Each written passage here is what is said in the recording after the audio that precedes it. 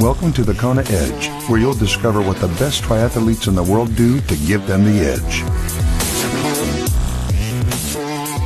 Welcome on to yet another edition of the Kona Edge. I'm Brad Brown. Awesome to be with you. And going to be pretty cool sharing our next guest story with you today as well. We're going to be heading to Sydney in Australia to find out a little bit more about Owain Matthews. But before we get into that chat, I've never done this on the podcast before, but I think I need to. And I've been following this gentleman's journey for a while now. Online, we've never met. We've, funnily enough, never interacted. But I just absolutely love his spirit and what he's doing for Ironman and triathlon. Just generally, he is such an inspiration. And just a couple of weeks ago at Ironman Wisconsin, Dal Finney finished his first Ironman, and interesting story, he's had 2 failed attempts the previous years at Wisconsin, ended up missing cutoffs, but came back, kept on getting up each time after one of those DNFs, and came back and finished it. 3rd time's a charm. So, Dal, I don't know if you listen to the podcast. I just wanted to put it out there. If you follow Dal's journey, you'll know exactly what I'm talking about. If you don't, check him out on Facebook. He is incredible. So, congratulations from me to you, from someone who's been there, who also started out the sport as a pretty heavy guy. And, just absolutely love what it's done for my life. And I know you feel exactly the same way about Ironman, Dal. So, congratulations once again from me. Can't wait to see what you do in 2018, because I know that once the bug has bitten and you've experienced that feeling as you run down the red carpet, you'll be back for more. So congratulations once again. Keep inspiring everybody as much as you do. I think you're an absolute legend. So virtual fist pump for you. Congratulations, mate. Let's get straight into today's podcast with Owain Matthews.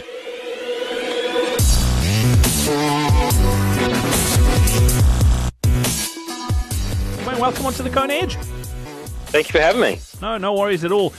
Wait, you live in Sydney, but you're not originally from Australia. You're originally from the UK. What took you to Australia? I kind of grew up being quite active and was always kind of a bit itchy in terms of wanting to travel around a lot. And I grew up being a runner for about 10, 15 years, went to university in America for a while on a running scholarship, and just wanted to kind of spread my wings a bit and kind of live somewhere with a lifestyle that kind of suited me a bit better, something outdoorsy and with better weather. So my wife and I upped and moved to Sydney in 2011. And you haven't looked back since? I mean, Sydney's an incredible city, isn't it? Oh, it's fantastic. You know, for somebody who's active and especially into triathlon, it has everything you need here. So, we're very blessed to kind of be able to live here. And, we don't get back to the UK too much. Our family generally comes over here to see us. And Sydney's an incredible city. There's quite a big triathlon scene in Sydney. I mean, you talk about just the lifestyle and how conducive it is to being outdoors, but from a big city perspective, it's incredible how many triathletes are based there. Yeah, it's kind of still a growing sport, I think. I mean, when I was in the UK, running was such a big scene. Triathlon wasn't really conducive to the weather there, but in Sydney, it's just huge. I mean, there's triathlon clubs everywhere. There's races. You've obviously got the fantastic training landscape, so it's easy to swim, bike, and run, really. And it just keeps growing and growing, and it's a fantastic community to be part of here. Yeah, absolutely.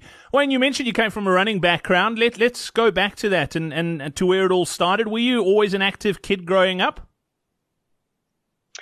Yeah, I mean, I was really into team sports when I was really young. I mean, I kind of joined a local football team when I was kind of, 5, 6 years old. And I always kind of grew up dreaming that I was going to be a football player playing in the Premier League. And that's kind of all I wanted to do. And then when I was in high school, my PE teacher kind of got us football guys to kind of go and do some run races as part of our training. And I ended up being pretty good at it and decided that I was going to kind of stick with that once I started getting a bit of success. Awesome. And distance-wise, as a youngster, I mean, were you good on the short, faster stuff, or was it the slightly longer, middle-distance stuff as a kid? Yeah, I kind of started to excel at cross-country more than anything. I definitely was kind of not very quick over a short distance, and I was lucky that I got hooked up with a really good coach when I was young, who kind of was very much looking after us in terms of the amount of training we did, and had us doing lots of drills, doing real short races, even though it kind of was obvious that we were more endurance based. And I was definitely running a lot of 800s and 1500 meters, even though kind of when I eventually matured, I did a lot more kind of running over the 5,000 and 10,000 distance. Do you miss the dynamics of team sport? I mean, I was rubbish when it came to team sports. Also played a bit of football and rugby growing up, but I just loved being in that team environment. Is that something you miss? I kind of do, but I had that when I was running and doing triathlon. We've got a real good training community and stuff here, so I still find I get that. And although I enjoyed that growing up, I didn't really enjoy kind of I guess giving up some of the control of what I wanted to do on other people. I really enjoyed kind of taking responsibility for what I was doing and being independent, and that kind of drew me to running more than anything else. You talk about realizing you had some potential in that as well as a youngster. Were you always competitive, or is that come with competing? Did you hate losing from an early age? No, I mean, I think if you talk to anybody now, even with the level that I compete at in triathlon, I'm a very relaxed, sort of laid back guy, and I'm not overtly competitive or outgoing in that sense. But I'm very competitive with myself, and I like to challenge myself. So kind of growing up, it was all about doing better and moving to kind of the next thing was always the thing I was looking for, not necessarily to be competitive with anyone else, but to kind of set myself goals and achieve something.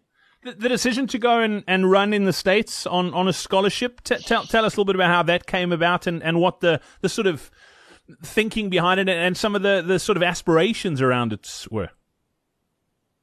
I mean, back in the time that it was still getting, I guess, kind of big. Like I finished kind of school and was preparing to go around 2000, and a few athletes in the UK had been out and kind of gone through the experience, and there was lots of mixed messages that, if you go out to America, they really smash you and make you do loads of volume and all this sort of stuff. But I was just keen to really do something different, to kind of get an education while I was able to kind of focus on my running as well. And I was lucky that kind of the kind of 2 years before I went to university, I started to get some really good success in the UK at the national championship races, and I was kind of getting noticed a little bit more. So I had a few offers to go out, and I just thought I had to give it a go. And at the end of the day, I could always come back if things didn't work out. And you talk about getting some success. I'm looking at some of your PBs with regards to the different distances. I mean, you've got a 30:29 10K time, 3K of 8:16, 3,000 steeplechase 8:49. You're pretty quick. Yeah, I mean, I guess I got my scholarship more off the back of my cross-country running. I'd kind of excelled more and got more success in the cross-country. And in the UK, cross-country was pretty competitive and quite a kind of well-respected thing. And when you go out to the States and the US, it's a really big competition out there, the NCAAs, and, there's a big team focus as well. So they really like you to be quite good at cross-country. So I think that really kind of helped me get out there. But it was definitely like a period of just lots and lots of time to put into the speed stuff to get quicker over things like 5,000 and the 3,000 steeplechase, because I wasn't, naturally very quick. So I had to kind of work at that quite a bit. Do you think that having that background has really helped your triathlon career now? I mean, often you'll hear people say that you can't run a fast marathon unless you can run a fast 10K. Do you think that is true in your case? I'm a massive fan of that, and I also do some triathlon coaching now, and a big part of the thing I think that people focus on is they're not necessarily looking across the whole board of stuff. If you want to, I do believe that if you want to run a quick half marathon, you need to be faster at 10K, and that translates definitely into the efficiency of running for a longer period of time. So I was definitely, I knew that I was, never going to be a 1,500 meter or a 3,000 meter runner, but I always did them to make me faster for the longer events. Yeah, absolutely. Owain, talk to me about the switch over to triathlon, that transition. How did that come about? When did you start thinking triathlon might be a viable option? Well, when we decided to move to Australia, I definitely knew it was time for a different challenge. I'd kind of run for about 15 years and done it quite to a high level, and it was taking up a lot of my time, and I just kind of got a little bit stagnant with the challenges, and I felt like I needed something new to challenge myself. And that was when I started thinking about triathlon. I had a few friends in the running community in the UK who did a bit themselves and had done a few Ironmans and stuff. So I just kind of once or twice a week in the 6 months leading up to before I moved to Australia, just kind of jumped in then with some training sessions, bought a bike and rode to work, and just started to kind of dip my feet in it a little bit, so that when I got out here, I could kind of maybe transition into it and give that a go. And the first week I moved to Australia, I joined the local triathlon club, and I've been there ever since. Wow, and the transition's been pretty smooth for you. Have you struggled, or have you found it quite easy to adapt to 3 sports as opposed to 1? It was difficult to start with. I mean, I was clearly a runner. You know, I'm like 6'1", and I was, you know, when I was coming over to Australia, I was like 64 kilos, and I was, you know, and I was not a swimmer, and I wasn't strong, so the bike was quite difficult. So I really had to kind of flip everything I was doing and decide that I had to kind of put the running on a back seat and really focus on using my time to swim and bike, and you know, not worry about how much running training I was doing, and just kind of keep that ticking over as best I could while I tried to kind of, you know, make some gains in the other areas.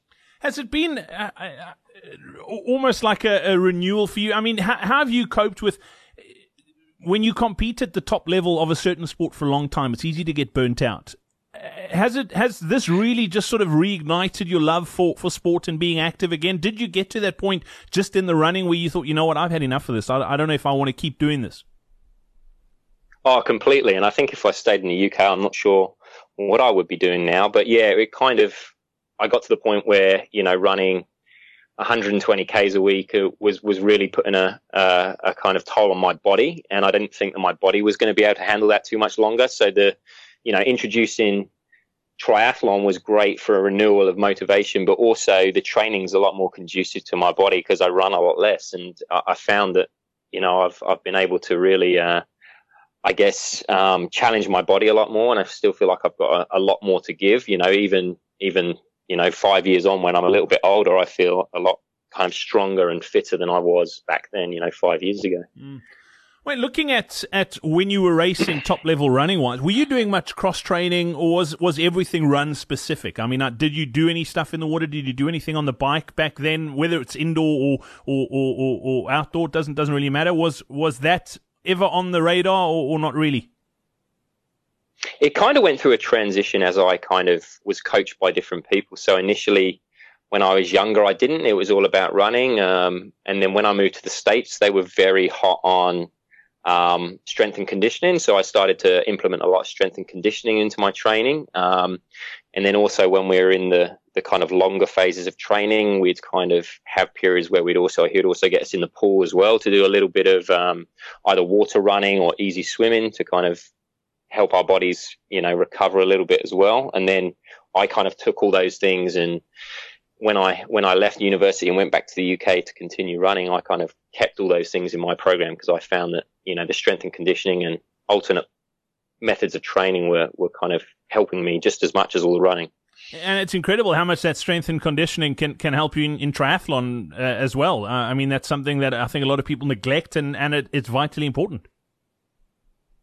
Yeah, I mean, the longer distance you go, especially, like, I mean, you've got to look at it from an athlete's perspective or as a coach now and say, like, it's efficiency over a long period of time. And the first thing to go when you are not strong is your technique, and that's all the efficiency of your whole race. So, yeah, implementing the strength and conditioning so you can really get the best out of, you know, being efficient the whole day makes such a huge difference to your overall, you know, result. Yeah, absolutely. Okay, you've arrived in Australia. A week down the line, you've joined the triathlon club. When did Ironman register as a, you know what, I want to do this? Yeah, it's kind of in 2012, I guess, was my first full triathlon season. I was kind of doing Olympics and sprints. A few of my friends from the club had turned up to Ironman Australia in Port Macquarie to do their first Ironman, and we kind of took a road trip to watch them. And I thought it was crazy. Like I've never really even enjoyed long distance running. I like the 5K, the 10K, you know, I hated doing long runs and stuff like that. And the thought of doing a marathon just, you know, was just ridiculous to me. And then I saw these guys doing, you know, a swim, a bike, and then running a marathon. I thought they were crazy. And then I watched it and I just thought it was the most inspiring thing I'd ever seen. And after the race, I spoke to the guy, Bruce Thomas, who was who was starting to coach me, and I just said, I really want to do that next year. What do you think? And it kind of went from there. How funny is that? I mean, I'm sure you get it so often too, where you'll chat to someone and you talk to them about doing an Ironman. You say that you do Ironman. They go, "Oh, you're crazy. I could never do that." But like you say, as soon as someone goes to watch a race, I don't know what happens. It must be something in the atmosphere around an Ironman race that people just get sucked in, and that's sort of where the bug bites. I love that story, and I think it happens to so many of us. And I think that's, why I still love the 70.3s and the Ironmans, because it's not just about the training and about the race. It's about the whole community, and how, when you're at a race, you get a real good vibe there, because everyone's, just enjoying themselves and having a go and trying to challenge themselves. Talk to me about the difference in preparing for a 70.3 or an Ironman as opposed to a 10,000 meters or a 10K where you just want to go and smash it, and it's 31 minutes and you're done. It's not just different from a training perspective, but very different from a mindset perspective too.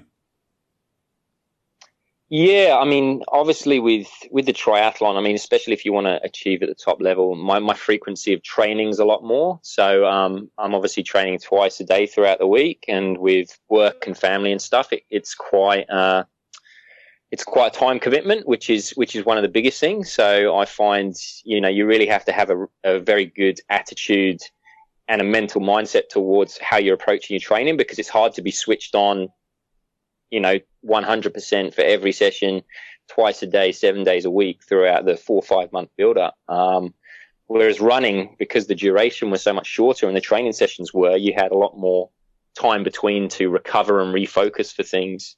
So yeah, they both have their challenges, but I guess that's why people sign up to do it. Yeah, exactly. If it was easy, everyone would have an Ironman medal. Let's talk about the time management side of it. It's something that pops up very often here on the Kona Edge with people who listen to the podcast. I get emails literally every single day with people struggling with that. I'm sure as a coach, you get asked very similar questions as well.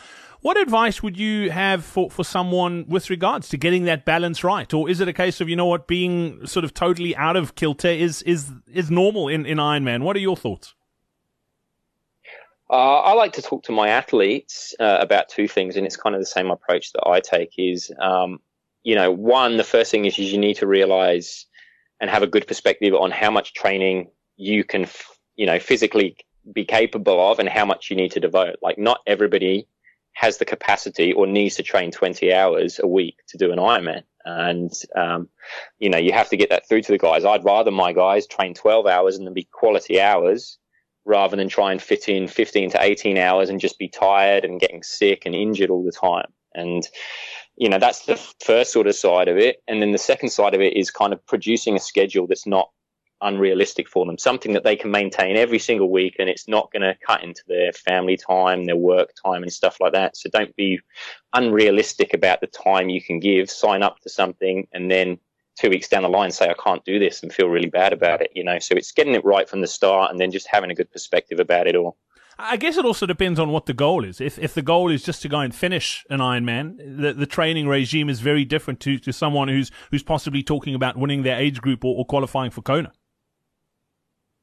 Yeah, and sometimes those things kind of work themselves out themselves. You talk to some of the athletes and they realize that, and they know that they just want to finish, but they want to do it, and they want to do it as well as they can, and they want to feel good doing it.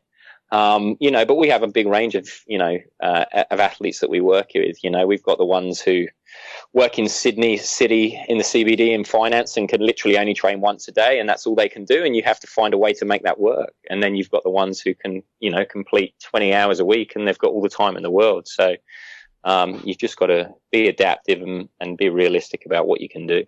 Awesome. Well, let's go back to your first Ironman. You've made the decision to do it. What surprised you about training for your first Ironman that you weren't really expecting?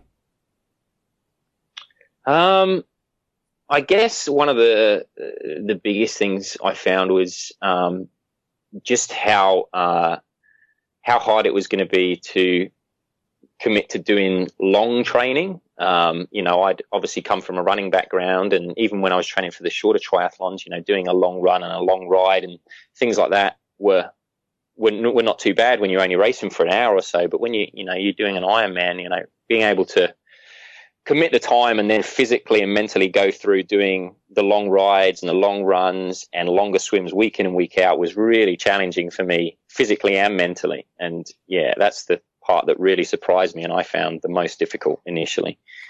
Your first experience of finishing an Ironman was 2013. I think you did Port Macquarie, if I'm correct. You ended up finishing third in your age group. You qualified on debut for Kona. I mean, that's not a bad start to your Ironman career.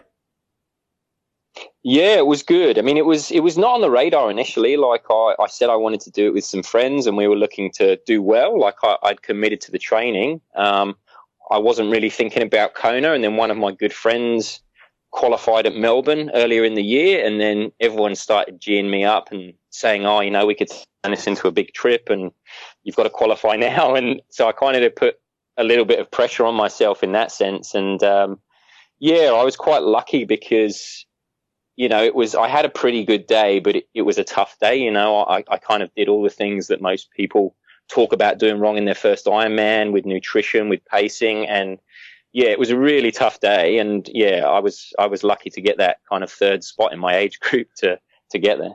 I love it. I think we all make those mistakes. Some of us make them more often than others. But that first one, there's lots of lessons to be learned. What are some of the biggest lessons you learned out of that first one?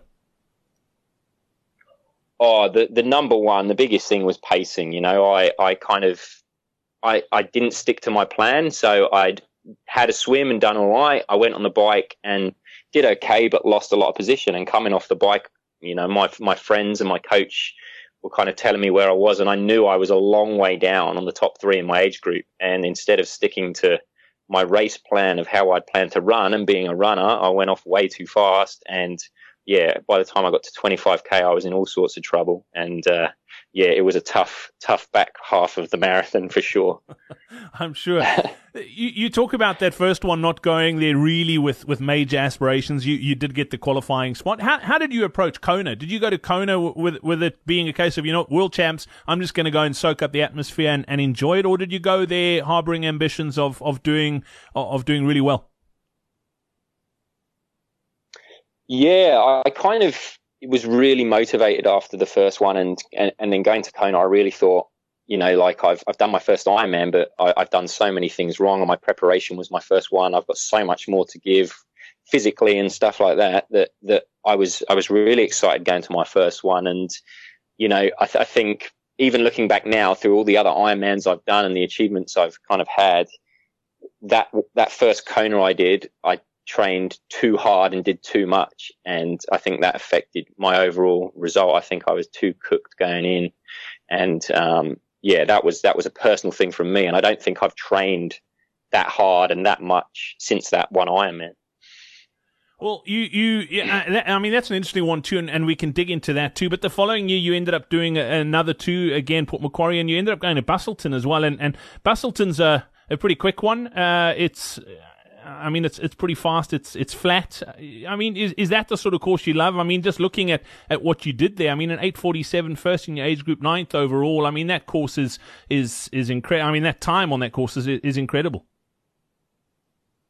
Yeah. I mean, after Kona and having a little bit of disappointment with where I finished, I was kind of, you know, adamant to go back. But I spoke to my coach and my wife and said that we're not going to go back the next year. You know, I'd like to go and do another Ironman and have another year of training before I try it again. So I did Port Macquarie and then decided that Busselton would be a nice time of year to go and do one in Australia, because then we can kind of get it out of the way in December, do a different course, and then enjoy Christmas and New Year and have that break. And hopefully I'd get a Kona spot and then have all the time the year after to prepare for Kona 2015. So yeah, going there and racing in Busselton was fantastic, and it reminded me a lot of the reasons why I like the Port Macquarie race, because it's got a beautiful swim out in the ocean there. It's a very clear and lovely swim. It's a 4-loop run course, so you get lots of support, which is great. I don't particularly like flat bike courses, but it was just kind of something that me and my friends had decided we want to do something different. Didn't really fancy going to Melbourne, so yeah, Busselton it was. And yeah, I ended up having a very, very solid race and running through a lot of people, and yeah, managing to finish in the top 10 overall, which was fantastic. Yeah, and then went back to Kona in 2015. Tell us about that experience, second time round as opposed to first time round. The lessons you learned and how you sort of what you did differently on race day at that second crack at Kona. Yeah, well, so I mean, this was my fourth Ironman by then, so I'd kind of, I'd got to the point where I kind of knew my body a bit more, and I figured out in training how I could work to kind of get myself feeling good without risking my health or injury and stuff as well. So going back to the Kona, the last time in 2015, I was super confident. I was in very good shape. I'd raced in the Sunshine Coast 4 weeks before and won my age group and finished in the I think 12th overall with all the pros as well. And, I was in really good shape and I was very excited, looking for a podium. And again, I kind of just made some poor decisions in the race, which affected my overall result, and was kind of disappointed in the end. Like, I finished a lot higher up than I did the first time, but made different mistakes this time.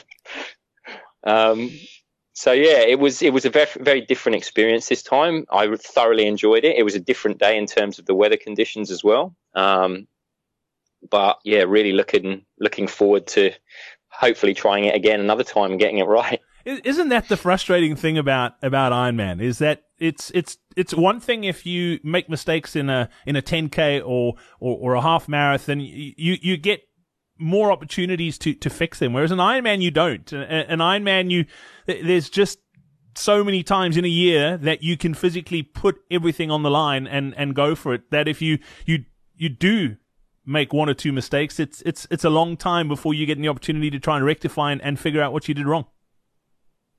Yeah, it's a big build. It's a lot of money, a lot of time you invest in the training to get it right on one day. And then, after that, you've got to recover and rebuild and give it another big amount of time before you do another one. So, yeah, people invest a lot into these races, and it becomes a big thing for them. So, yeah, you definitely need to try and get things done on race day. But a lot of the time, those little decisions can have big impact. And yeah, it's tough. Wait, one thing I've picked up about your results is even though you did really well from your first one, I mean, you've obviously, you're a gifted athlete and you've done well, but you've progressed and you've gotten better over the years, over the time that you've been involved in the sport. It's very much, and getting good at this is very much a patience thing. That very seldom does someone just burst on the scene, win everything in sight, and they don't progress. But if you really want to get better, it is a long-term project. It doesn't happen overnight.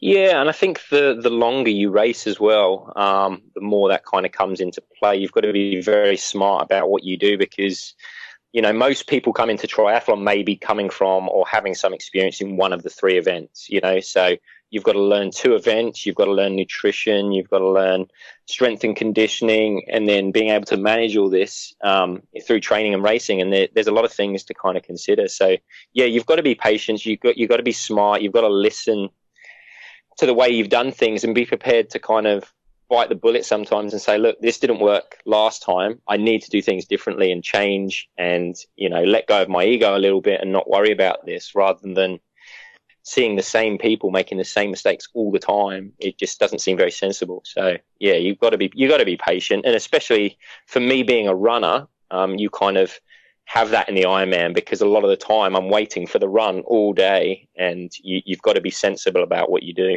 Yeah, absolutely. Let's touch briefly on your last race as we record this. You've just come off the Ironman 70.3 World Champs on the Gold Coast. Not nice to race in a big championship race like that in Australia. First of all, it must have been pretty cool having almost feeling like you're home.